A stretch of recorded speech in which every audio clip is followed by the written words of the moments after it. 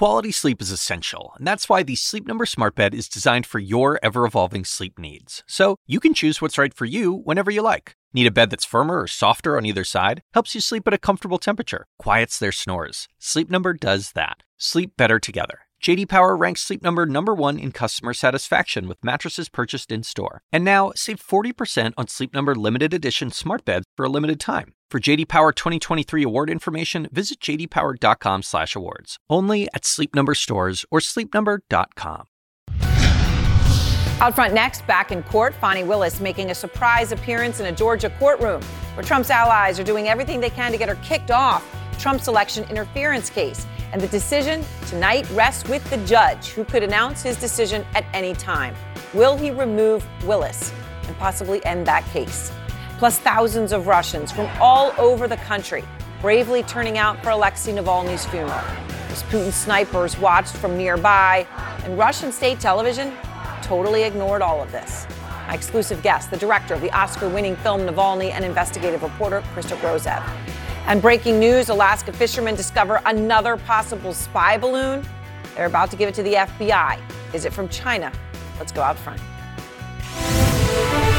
And good evening, I'm Erin Burnett. Out front tonight, Fani Willis back in the courtroom. The Fulton County District Attorney making a surprise appearance as Trump allies are making their closing arguments, trying to get her kicked off the election interference case. In a heated hearing, Willis's lawyers accused Trump's team of harassment and embarrassment, a fishing expedition to get her removed from the case because of allegations that her relationship with the top prosecutor created a conflict of interest and misused taxpayer money. I want to make clear to the court that the law in Georgia suggests and is very clear that we can demonstrate an appearance of a conflict of interest, and that is sufficient. Once you have the appearance of impropriety under forensic misconduct, the law in Georgia is clear. That's enough to disqualify. Well, that's the Trump argument. Willis's lawyers, though, pushed back, and they did it aggressively, accusing Trump's allies of twisting the facts. The defense has to show an actual conflict. And in this instance, they have to show the actual conflict would be that Miss Willis received a financial benefit or gain and did it got it based upon the outcome of the case. It doesn't make any sense.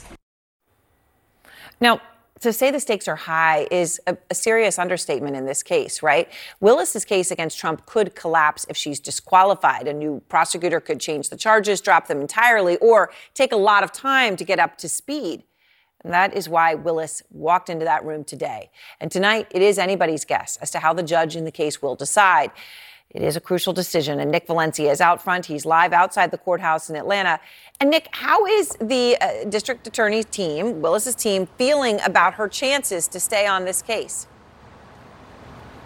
Well, Erin, those close to her tell me that Fani Willis doesn't think defense attorneys for the former president and his allies reached the threshold to disqualify her. But watching her attorney argue, it was clear that he got bogged down in the legal weeds and technicalities. And I have to tell you, from where I was sitting during some of those arguments, it was clear that the judge seemed incredulous. These people, Your Honor, is a systematic misconduct, and they need to go. One after another. I think you know it when you see it. Defense attorneys pushed for Fulton County District Attorney Fani Willis to be disqualified from former President Donald Trump's Georgia election subversion case.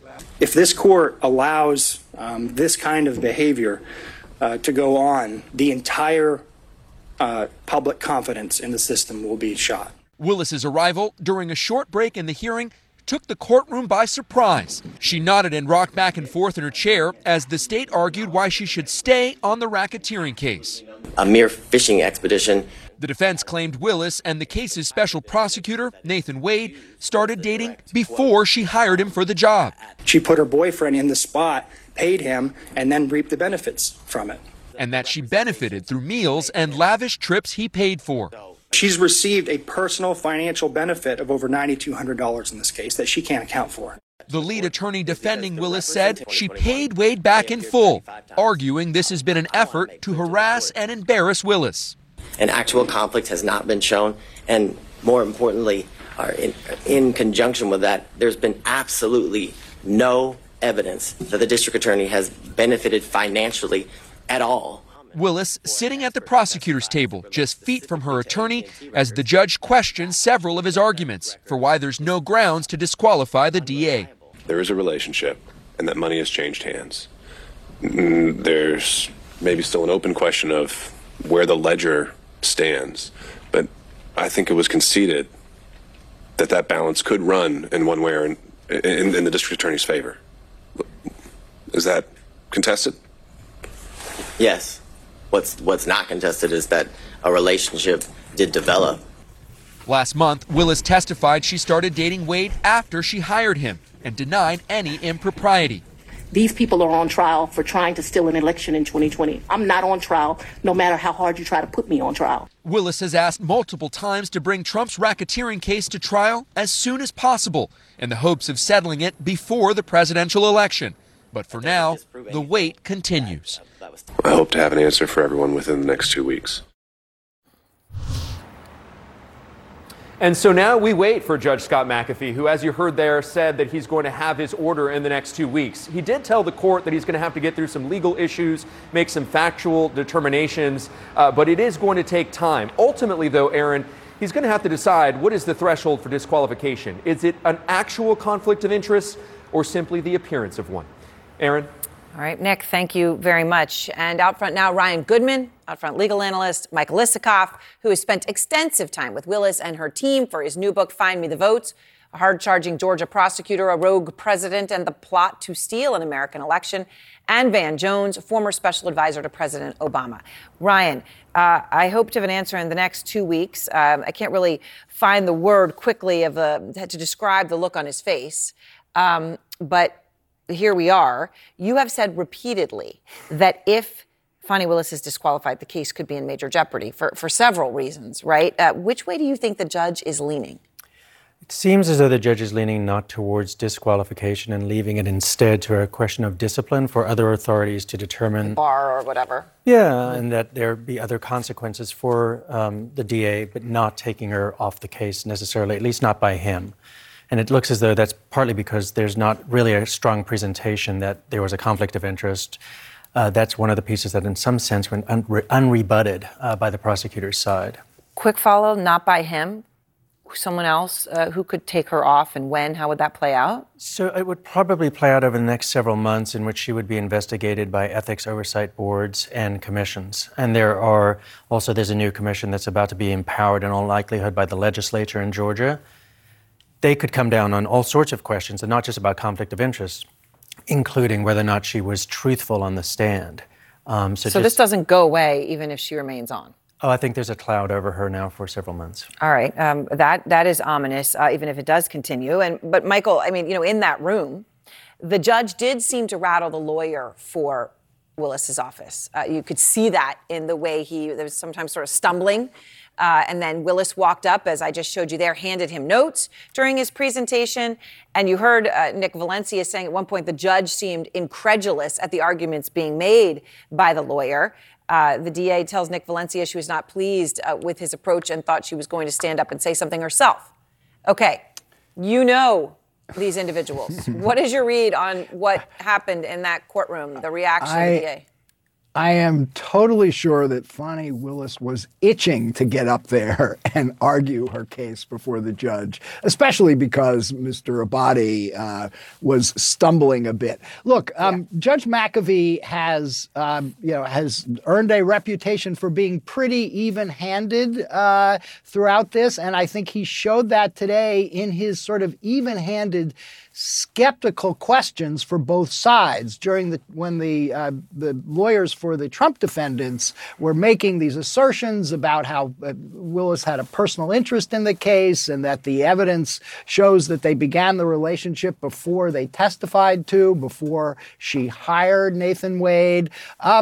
The judge was a bit skeptical. He said, "What's the personal interest?" When they kept bringing up Terrence Bradley's text messages, he pointed out there's nothing in those text messages that say how he knows when the relationship began and any other details about it. And he pointed out that Ashley Merchant, the lawyer, didn't lock him in, didn't go sit down and probe for the answers to those questions and get affidavit. But at the same time, when Andrew Abadi, the lawyer for the DA's office, got up there and the questions came about the state of the law and whether it's actual conflict or an appearance of conflict,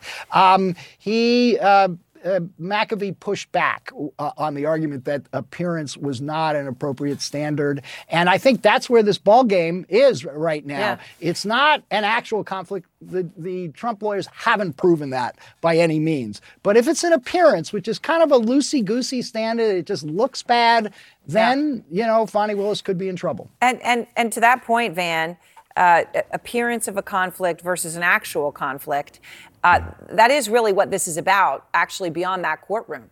The public perception. Even if a case goes ahead, what is now the public perception?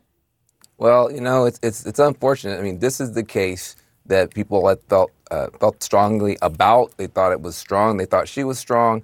And also, even if Trump becomes president, he can't make it go away because it's a state case. And so the fact that people went digging around in the garbage can and found some stuff, and now they're throwing it on her and saying, now you're dirty. That's the way the game gets played, unfortunately. But I think the judge has to make a really strong decision because, first of all, highly consequential for the country. Yeah. And second of all, it's not clear to me that the level, that the conflict of interest is not, she's got some extra reason because of this relationship to go after Donald Trump. It's what is the conflict of interest about? And that's where I think he's got to.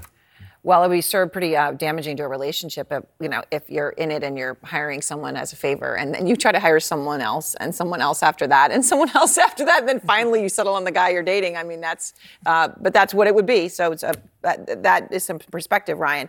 But to that point, you have said that the cell phone data that was obtained by a private investigator hired by the Trump team is what could be the most damaging. It shows 35 occasions in which his phone was hitting a cell tower near where she lived in the wee hours of the morning, I suppose, in 2021. That's obviously before she hired Wade, and it's also before they said the relationship began. Willis's lawyer said that this doesn't indicate anything about whether they were dating. Here's how. Well, I think that's the point. I would say yes, that is the point. He referenced that that's an area that it was not uncommon for him to be in. Miss Willis and Mr. Wade never denied that he had been to that condo before. The specific testimony that was elicited by Miss Willis and Mr. Wade was that he had never laid his head, was the direct quote, at that condo, which these records don't prove that he laid his head anywhere. Willis seemed to be smiling as he was making that argument. What did you think about it? I thought that was a pretty awful place. To be blunt, yeah. Yeah, for a lawyer to be saying, hey, look, he only said he didn't lay his head there. But yes, there might be evidence that he was there for several hours in the middle of the night from like 12:30 a.m. But because he left before the morning. Yeah, so that is not where you want to be. And in some sense, even if something's technically true, and I'm sure it's technically true that he didn't lay his head there, that is not where you want to be. That could still be a lie because you've misled everybody by saying it's suggesting I was never there overnight. Right. And that's what this cell phone evidence is strongly indicative of. And they haven't really rebutted that. Right, and the text messages as well. I mean, I didn't even mention those, but thousands of those as well. All right, thanks very much to all of you. You can catch more, by the way, of Van on this Sunday's episode of The Whole Story. He travels to his home state of Tennessee to explore how the state's politics have transformed ahead of Super Tuesday, and Van airs at 8. And out front next, Trump also back in court today, trying to delay the start of his classified documents case. But why are his lawyers now pushing for an August trial date that could lead to a verdict well before the election? How come? Well, the former Trump White House lawyer, Ty Cobb, will be next. Plus, incredible images of bravery tonight. Thousands risking their lives to turn out for Alexei Navalny's funeral. The investigative journalist Christo Grozev and Oscar award-winning director of the film Navalny are with me to remember their friend. Plus, our Sanjay Gupta with a special report. You'll watch a man control a computer with his thoughts. it gives me the opportunity to be able to continue to do things that I'm able to do now just by thinking about it. This podcast is supported by Sleep Number. Quality sleep is essential. That's why the Sleep Number Smart Bed is designed for your ever-evolving sleep needs, so you can choose what's right for each of you whenever you like. Need a bed that's firmer or softer on either side? Helps you sleep at a comfortable temperature. Quiets their snores? Sleep Number does that. Only Sleep Number Smart Beds let you each choose your ideal comfort and support, your Sleep Number setting. Sleep Number Smart Beds learn how you sleep and provide personalized insights to help you sleep better. All Sleep Number Smart Beds feature cooling, pressure-relieving comfort layers for soothing sleep throughout the night. Temperature-balancing bedding is designed to move heat and moisture away when you're hot. When you're cool, they hold their energy to help warm you. Sleep better together. J.D. Power ranks Sleep Number #1 in customer satisfaction with mattresses purchased in-store. And now, save 40% on Sleep Number limited edition smart beds for a limited time. For J.D. Power 2023 award information, visit jdpower.com/awards. Only at Sleep Number stores or sleepnumber.com. I'm Dr. Sanjay Gupta, CNN's chief medical correspondent. This week on Chasing Life, lately we have been paying attention to a very different virus, bird flu, which is caused by the H5N1 virus. If you start to hear that it's circulating in pigs, that would be a concern. That means I would go from sleeping with one eye open to 1.5 eyes open. Yeah, that would make me very concerned. Listen to Chasing Life, wherever you get your podcasts. Tonight, Trump in court again, this time for a hearing in his federal classified documents case. Now, Trump didn't need to be there, but he chose to be there. And the hearing touched on a number of issues, perhaps most important, when the trial will actually begin. Jack Smith's team has asked for that July 8th start. Trump's team asked for August 12th. Now, according to our Caitlin Polantz, who was in the courtroom, Trump barely looked at Jack Smith in the proceeding, not more than once or twice the entire time. Out front now, Ty Cobb, the former Trump White House lawyer. So, Ty, of course, the judge in this case is Eileen Cannon, nominated to the bench by Trump. She has thus far issued decisions in this case that have been friendly to him, but, we don't know what she will do at this point. You've followed the hearing very closely today. What did you make of her comments today? Did you get any insight on her thinking? So I think what we heard from her today, sort of at the end of the hearing, I'm told, and based on the reporting, was that she had a comment, there's so much to do. That's not the last time we'll hear that. She'll do it again when she delays the trial repeatedly to get it beyond the election. I think it's the richest thing that happened today was when she said, pointed to all the motions that were pending and, as a reason for why, it was going to be difficult to be prepared. Well, Jack Smith and his team proposed a schedule months ago that would have resolved half of those motions and had the case ready to go on a schedule that would have ended before now. And she rejected that, and she delayed, all the serious work that is necessary under the Classified Procedures Act. So I think the trial date, even that Trump proposed today, is highly unlikely. I think they only proposed the August date as a chess piece in the D.C. case. They would love to have her schedule a August date, knowing that she'll move it to hold off Jack Smith in D.C. And I think that was their game plan, and I think that they're likely to succeed in that. I don't want to say you're being fatalistic. I know you're being honest, but it is a grim assessment. But I think important the way you lay it out, that they don't meet August 12th. They're using it as a chess piece and something else, knowing that she'll delay it even further. So that's not a real date from the Trump team. I did mention Caitlin Polantz's reporting from inside the courtroom, and she was in there. She saw Trump appear to grow impatient at 3 o'clock in the afternoon. Now, it was a 5-hour hearing, so it was just before it ended. He started to get impatient. But, obviously he was there by choice. It's a long time for him to be there. So he began shaking his head, according to her reporting, as a DOJ prosecutor stood up to deliver his closing argument. And before that, she said people in the courtroom seemed a bit more relaxed than at prior hearings. At one point, Judge Cannon even let her hair out of being pinned back at one point. So just maybe sort of a more casual set of interactions. What do you make of that? that there was that sort of calmness, but then Trump choosing to be there the entire time? Well, I think, he was there the entire time basically as a compliment or a wave to her.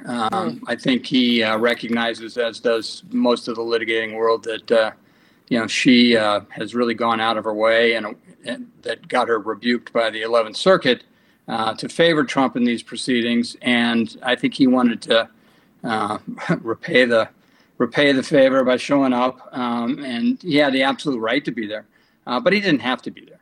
Also, I think in terms of the dynamic at 3 o'clock, that's sort of, that's a long time for him to go without a Diet Coke. So I can see why he might be cranky, but he probably was mostly cranky about what the government was saying in terms of, the political schedules are irrelevant. This case is ready to go. We can get this case done. These issues that they're raising in terms of wanting to do these fishing expeditions with federal agencies is, unprecedented. They haven't established any evidence that would justify such a fishing expedition, even though she said she would entertain it. I think, Trump doesn't like it when the government speaks and the government gets its way. All right, Ty, thank you very much. Appreciate your thoughts and have a good weekend. My pleasure. Thanks, Aaron. All right. And next, defying Putin, huge crowd showing up as Alexei Navalny was laid to rest. More than 100 people were detained. Navalny's close friend, who is wanted by Putin, is next. And breaking news, we are learning tonight that commercial fishermen off the coast of Alaska have now found what could be another spy balloon. Tonight, thousands and thousands of Russians in a striking show of dissent, defying Vladimir Putin to say goodbye to the Russian opposition leader Alexei Navalny. And you see Navalny there. He had an open casket at a church in Moscow. Now, among the very few allowed inside the church were Navalny's parents. But outside that church, there were a huge force of riot police, snipers in some cases, crouching on rooftops. Metal barriers blocked access to the entrance of the church. And then, listen to this. They're chanting, and what they're saying is Russia without Putin. To think about the incredible bravery of all those people choosing to do that. At this hour, 115 people have been detained. The Kremlin saying had made its word to arrest any show of support for Navalny, taking action. In fact, Russian television barely mentioned any of what we are showing you tonight. Mass demonstrations on the streets, it's a big deal in Russia. Didn't see it on state television. The Kremlin in a statement saying it has nothing to say to Navalny's family, as his wife Yulia alleging Navalny was killed on Putin's orders at a penal colony. Out front now, Navalny's close friend, the investigative reporter Christo Grozev. He exposed the plot to kill Navalny with Novichok on that airplane. He is on Putin's wanted list now. Also with me, Daniel Rohr, the director of the Oscar-winning CNN film Navalny. I am glad to see both of you, although not under the circumstances we're talking tonight. Christo, you had to watch your friend laid to rest today and to see his face. The images were incredibly moving. What stuck with you the most? Well, I think it was the closure of this process of disbelief. And I heard this from many Russians who spoke up on TV channels, radio channels. For them, the important moment today was twofold. One was they finally realized that they've lost something. Till now, it was an abstract loss. Now it's become a very tangible loss. They saw him dead. And the second thing that everybody felt was that hope is not lost, because what everybody hoped would happen, people would come in their thousands or tens of thousands of streets, did happen. And this means that fear is not there forever, and that there can be a situation which people can follow Alexei's own legacy and advice, which was don't give up. The fact that they're trying to kill me means that they're afraid of us, and that you should take advantage of that fear. Daniel, you spent a lot of time with Navalny making your film, and I want to ask you about something that happened today specifically, which is the music. And the music that was played was music that Navalny had chosen for a funeral that unfortunately he knew very well could happen. And he was buried to a song from his favorite movie, Terminator 2. And his spokesperson wrote, Daniel, Alexei considered Terminator 2 the best film in the whole world, referencing the scene where Arnold Schwarzenegger sinks into the vat of molten metal, gives a thumbs up. I know to many it may seem like just a theatrical moment. It was very symbolic to Navalny, right?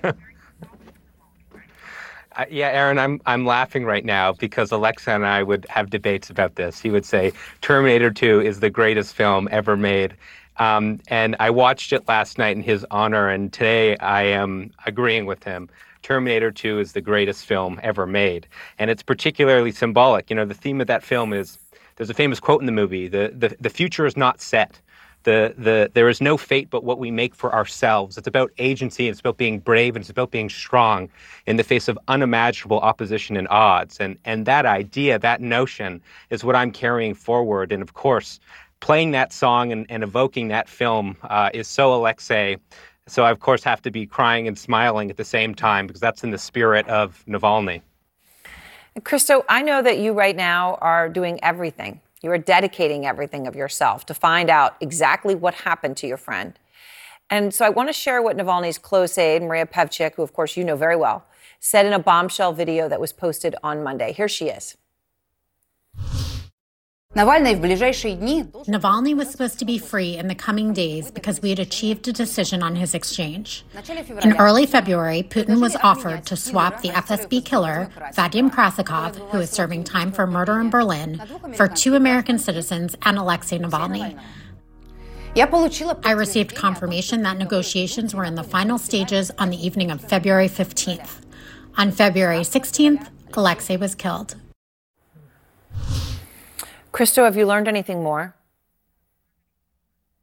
It's hard to find out what exactly happened in terms of decision making. But one of the hypotheses, the one that Maria espouses in that video, is that Putin let everybody believe that he was willing to go along and negotiate possibly a swap of Alexei Navalny for an assassin who is serving a life sentence in Germany because Putin sent him to kill a refugee in 2019.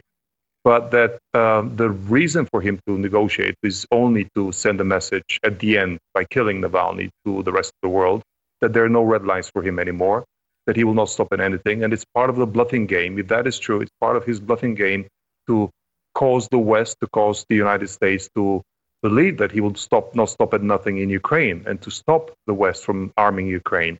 This is a very plausible scenario. This is what is typical for somebody from the KGB background like Putin. Yes. But what we do know at this point is that there's almost no innocent hypothesis. There's almost no scenario in which this would be a natural death. There were one of the things we discovered was that there was a discrediting campaign against Yulia Navalny that started about 10 days before the murder, and this campaign was amplified on the day of the murder.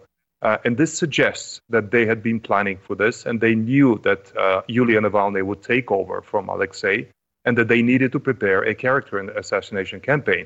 This all points to other evidence, such as the fact that they are withholding the body for 9 days before handing it over to the parents. All of this points in the direction of willful assassination. Fascinating what you say about that 10 days before they start this campaign and on the day of the escalation. Daniel, Yulia did share her grief with the world today, a video of special moments with her husband saying, I don't know if I can handle this or not, but I will try. His daughter, Dasha, whom we all know, paid tribute to her father, saying she promises to make him proud. But neither were able to attend Navalny's funeral. His son couldn't go. His brother couldn't go. It's not clear they'll ever be able to go to Russia again. And yet, despite all of this, Navalny loved Russia. Daniel, from your conversations with him, what do you think about the fact that he now has his final resting place there? You know, Aaron, what you just said moved me deeply. And, I'm feeling the sadness of this moment. I understand that Alexei is being laid to rest about 20 minutes, a 20-minute walk from where Dasha and Zahar grew up, in this small apartment where Yulia and Alexei raised their children. And I think that's fitting. Navalny wouldn't want some giant state funeral. He would want to be with the people. He would want to be in a community where his family can walk to see him and to visit him, because they will go back one day, Aaron. Yulia, Zahar, and Dasha will go back to Moscow one day. And I hope to go as well. And I hope to go visit Alexei one last time. Thank you both very much. And tonight, with Vladimir Putin under fire, we've got incredible new video into Out Front. It shows the moment that Ukrainian soldiers came under heavy Russian fire as they took up positions inside what was once a house. It comes as Putin has made his darkest and most specific threats yet about using nuclear weapons against the West. Out front now, the retired Lieutenant General Ben Hodges, the former commanding general of the U.S. Army Europe. And General, it is wonderful to be with you in person. I know, obviously, usually you are joining us from Germany. So Putin has threatened to use nukes more openly than he ever has in his speech that he just gave, warning of the destruction of civilization. Those were his exact words. How serious is this to you? Well, of course you have to take him serious because he doesn't care about how many innocent people might be killed. But I think this is a continuation of his style of using threats, bluster, because he sees how we overreact every time. There's no upside for Russia if they use a nuclear weapon. Zero. Our president has told them that there will be catastrophic consequences for Russia if they use a nuclear weapon. So really, for the Kremlin, their nuclear weapons are most effective when they don't actually use them because we deter ourselves. We overreact. So the Financial Times, Max Seddon had this great report earlier this week. He had obtained intelligence documents showing the Russian threshold for using nuclear weapons, and it was much lower than anybody thought. In fact, making the Navy more effective was actually a justification for using a nuclear weapon of some sort. Stopping aggression was a definition, which of course could be defined any way one wants to define it. Are you surprised that the threshold, at least, in their written documents of what they say, is that low? Well, that is lower than what I had always believed, but you have to be skeptical whenever you have a Russian document. What's the purpose of this document? How did we get this? And again, I think this is part of an effort by the Kremlin to make us be wary, and it works. To halt Ukraine aid more. Yeah, it works because even the administration, which has done so much, and the German government, the top two contributors are not willing to say, we want Ukraine to win. Our objective is for Ukraine to defeat Russia, and I think this is tied to their concern.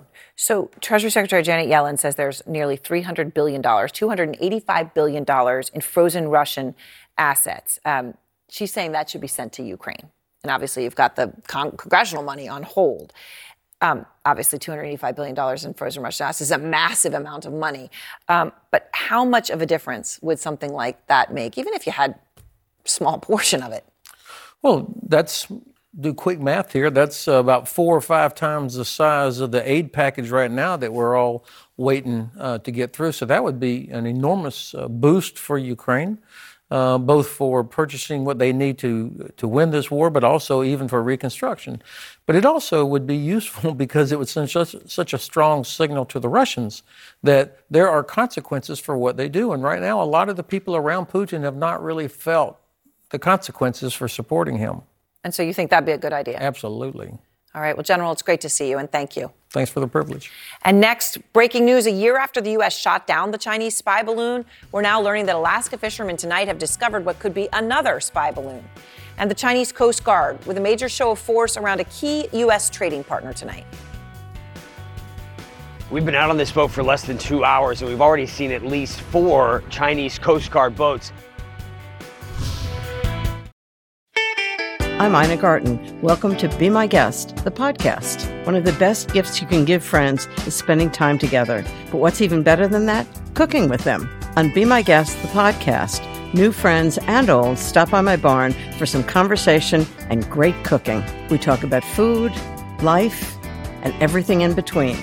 Listen to Be My Guest, the podcast with me, Ina Garten, and join us wherever you get your podcasts.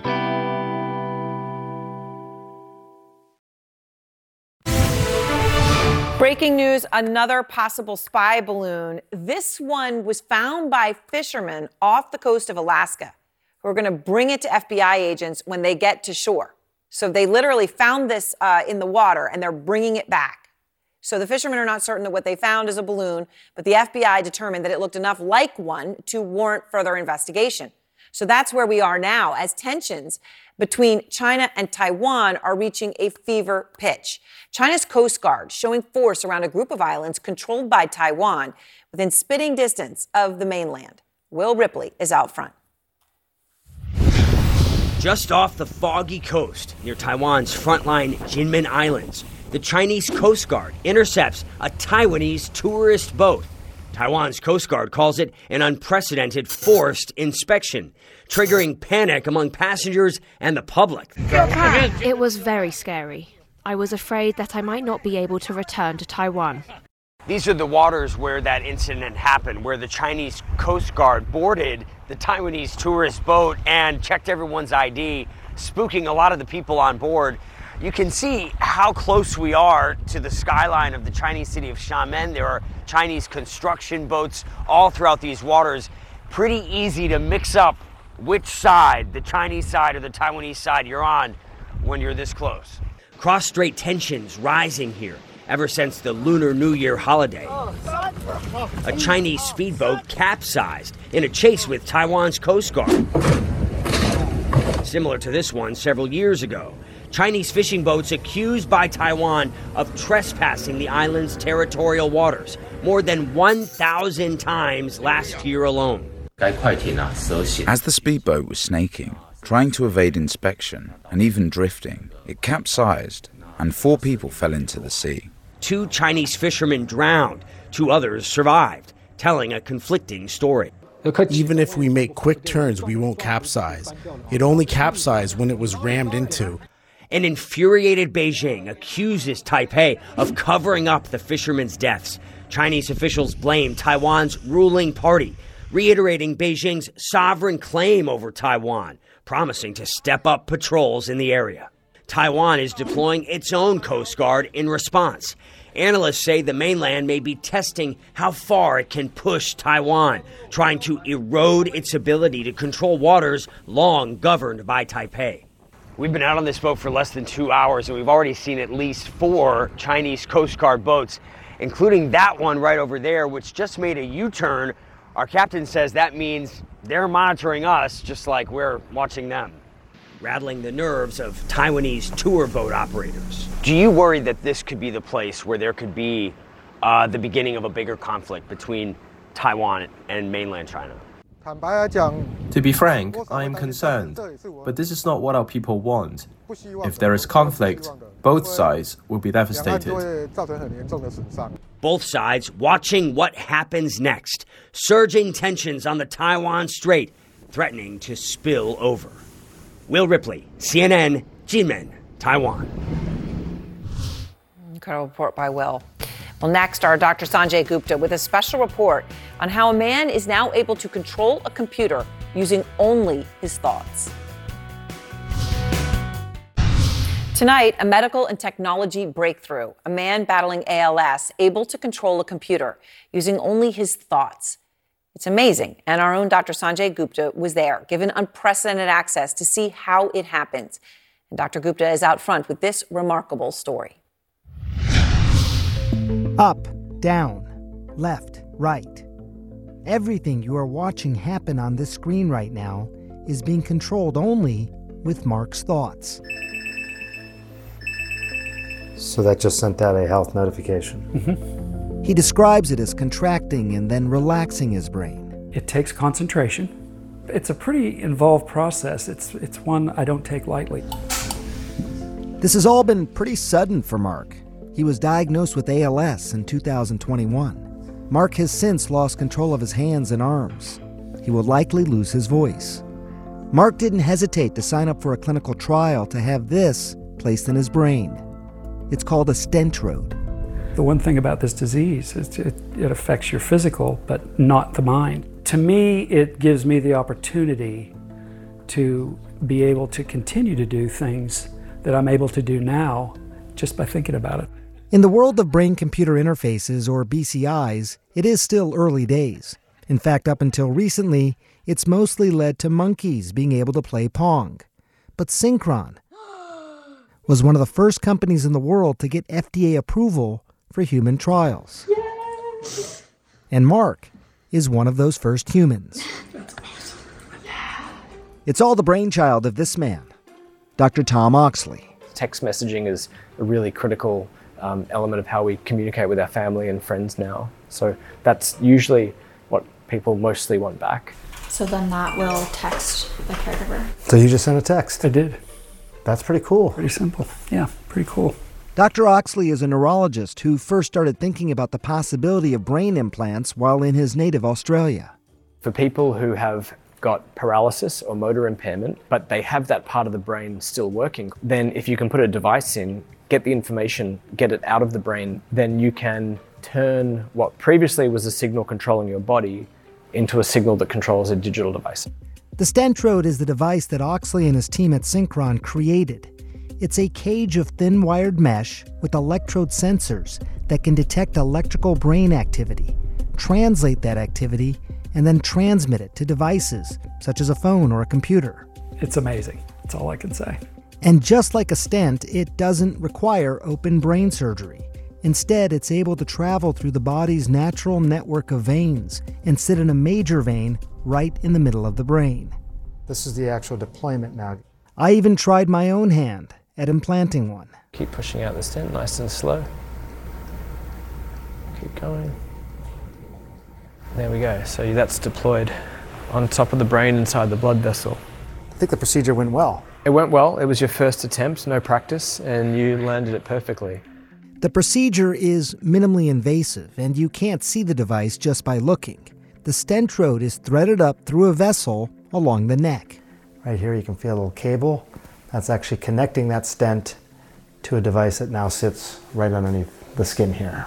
And it's from there that the signals are sent out that can help him control these devices in his environment. Our brains have billions of neurons firing electrical impulses that control our movements. Everything from shaking hands to taking a step. Each and every one of those actions is associated with a specific electrical signature. The Stentrode, which again sits right here around that area of the brain responsible for movement, learns to recognize those specific electrical patterns and essentially creates your own personalized dictionary of movement. What can a BCI not do? One myth for BCI is that it can read your thoughts. I mean, there's 80 billion neurons in the brain, and you'd have to be watching all of them to have some sense of the complexity that's going on inside the brain. BCIs just take a snapshot of particular domains of function. And so what we're looking at on Mark's angiogram here, this is the actual Stentrode. Dr. Raul Noguera implanted the Stentrode into Mark's brain. If you really want to cure a problem like paralysis, you really need to specifically read the signals from your motor cortex, from the center of movement in the brain. Previous generation BCIs tried to measure brain activity from outside the skull. But newer generation BCIs, including the one from Elon Musk's Neuralink, attempt to sit right on top of the brain. The Stentrode is sort of in between. I like to make this comparison of going to a concert or a symphony. Listen to the brain outside of the skull or concert hall, and the music sounds garbled, difficult to hear. If you're too close, you only hear one instrument. But by sitting in the center of the brain, like the Stentrode does, you can hear the entire symphony more clearly. My hope is that in the next 5 to 10 years, you're gonna see this in the patient setting. It's a hope for patients of the future and a chance for Mark to continue living a full life now. 10 out of 10. Woohoo! Nice. Ready for a tournament. The brain control interface Pong tournament. Exactly. Sanjay joins me now. I mean, Sanjay, this technology is incredible. I mean, it completely changes Mark's life and others like him. Yeah. You know, one thing that stood out to me, though, is that it obviously takes such an incredible amount of concentration to make this work. And, you know, if you have competing thoughts or contradictory thoughts, which seems is sort of a human failing, for all of us, how does this technology deal with that? Yeah. Well, first of all, I got to tell you, even as a neurosurgeon myself, I learned so much about these brain-computer interfaces. I mean, we're all learning. But one of the things to keep in mind is even after the device is implanted, it takes months to accomplish exactly what you're talking about, Aaron. So he had it implanted, then several months later when they actually started to try and control things in his environment. And during the time in between, it's focusing on actually developing that concentration, understanding how to actually think about something and have it result in an action. It's not how we are programmed to do things. We lift our hand, we do something right away. Here, you just have to think about it and recognize that that's going to result in some sort of outcome. So it's not immediate. You're going to hear about these implants being put in, but then it will be months before you hear about them actually doing something for the individual because they need to train over and over again for months. All right, Sanjay, thank you so much. Got it. Thank you. It's such an amazing story, and amazing to see Sanjay actually doing brain surgery. And of course, getting it right. Well, thanks so much to all of you for joining us. Anderson starts now. Quality sleep is essential, and that's why the Sleep Number Smart Bed is designed for your ever-evolving sleep needs. So you can choose what's right for you whenever you like. Need a bed that's firmer or softer on either side? Helps you sleep at a comfortable temperature. Quiets their snores. Sleep Number does that. Sleep better together. J.D. Power ranks Sleep Number #1 in customer satisfaction with mattresses purchased in-store. And now, save 40% on Sleep Number limited edition smart beds for a limited time. For J.D. Power 2023 award information, visit jdpower.com/awards. Only at Sleep Number stores or sleepnumber.com. Now streaming exclusively on Max, a new CNN flash doc about the album that has Nashville talking, Call Me Country. Beyoncé and Nashville's Renaissance. Watch it at max.com/callmecountry. Max subscription required.